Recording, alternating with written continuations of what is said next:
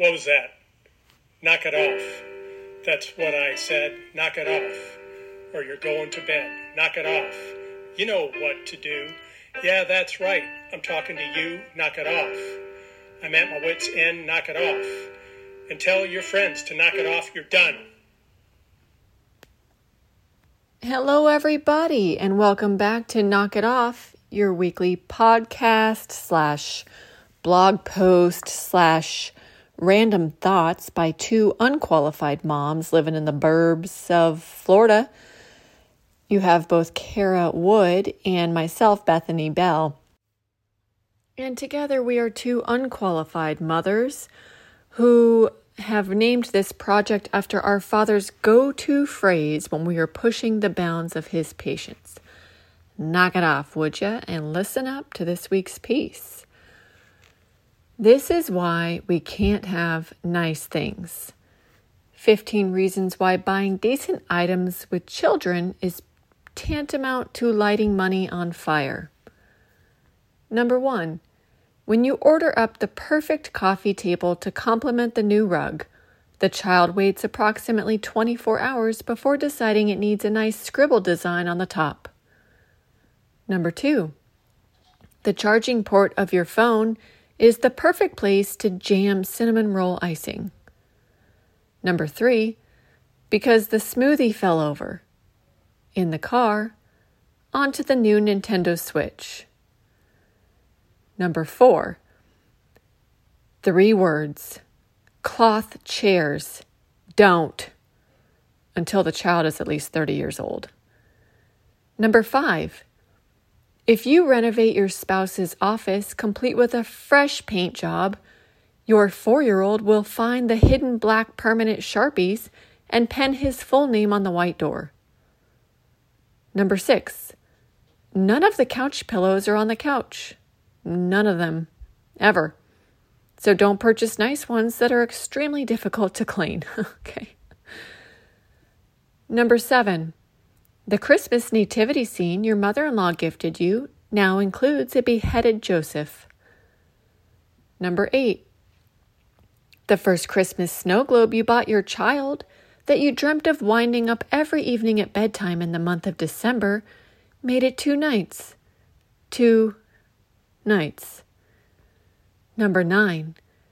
If you forgot to tell your kids one of those important key lessons in life, reference the recent episode Jingles and Milky Ways, minute 23-ish, you may end up with the tiresome joke, your mom, keyed into the side of your SUV with a ball pump needle. It happened to a friend, not you. Number 10. Where else would a toddler want to smash their giggly face full of yogurt off but your couch after they tick off from your attempts to wipe? Again, we advise against cloth here. Number 11.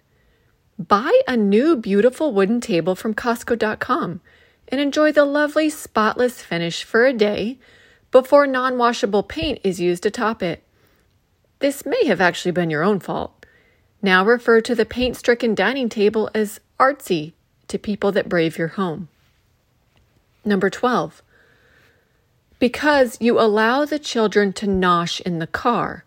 This was your own fault again. Will you ever learn? Number 13.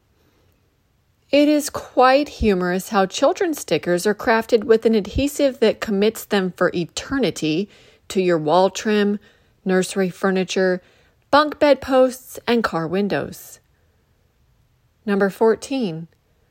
Against your better judgment, you buy yourself a beautiful white stone dining room table. You convene a family meeting to lay some ground rules and preempt any disasters. The first week of it being in the house, you come home to a scene that is so horrific, it can't be relived. Number 15. Because even after you instruct all birthday party participants as to the appropriate areas to enjoy their colorful cupcakes, basically anywhere but your spotless and whitish rug, your nephew will subsequently pressure pop open a bag of nacho cheese Doritos atop said rug. The point being, no. You cannot have nice things. Not at this juncture of life. Not during this season or stage or setting.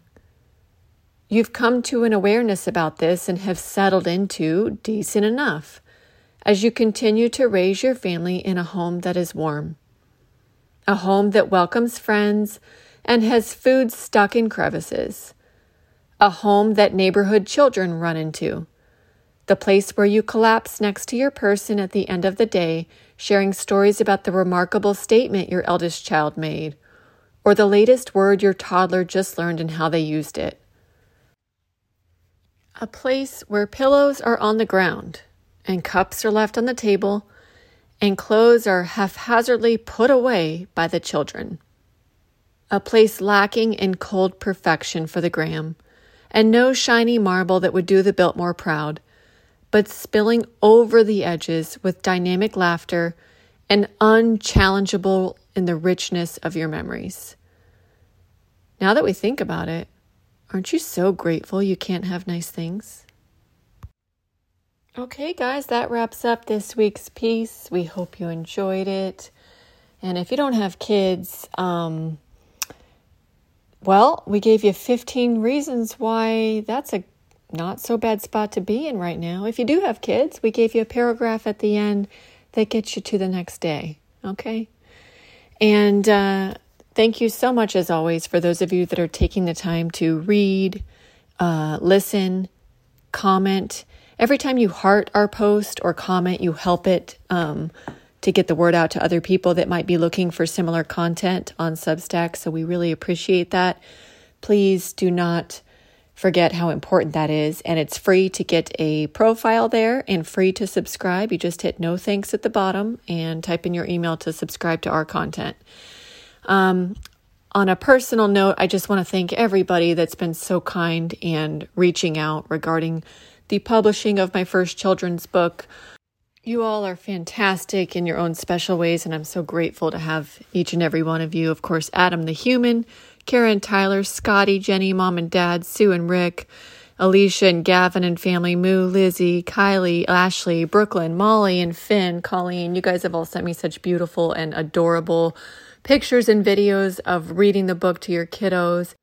And I just have to, again, express my gratitude to you all, because being somebody that's just dipping their toes in the depth of the creative world, it's tough and it's not easily recognized. It's not easily something that's at all profitable. And supporting people that just choose to do it anyway for the pure enjoyment of a project and also a little courage to put themselves out there. Well, you guys are just gold. So I really appreciate you and we love you. And make sure you're subscribing at knockitoff.substack.com.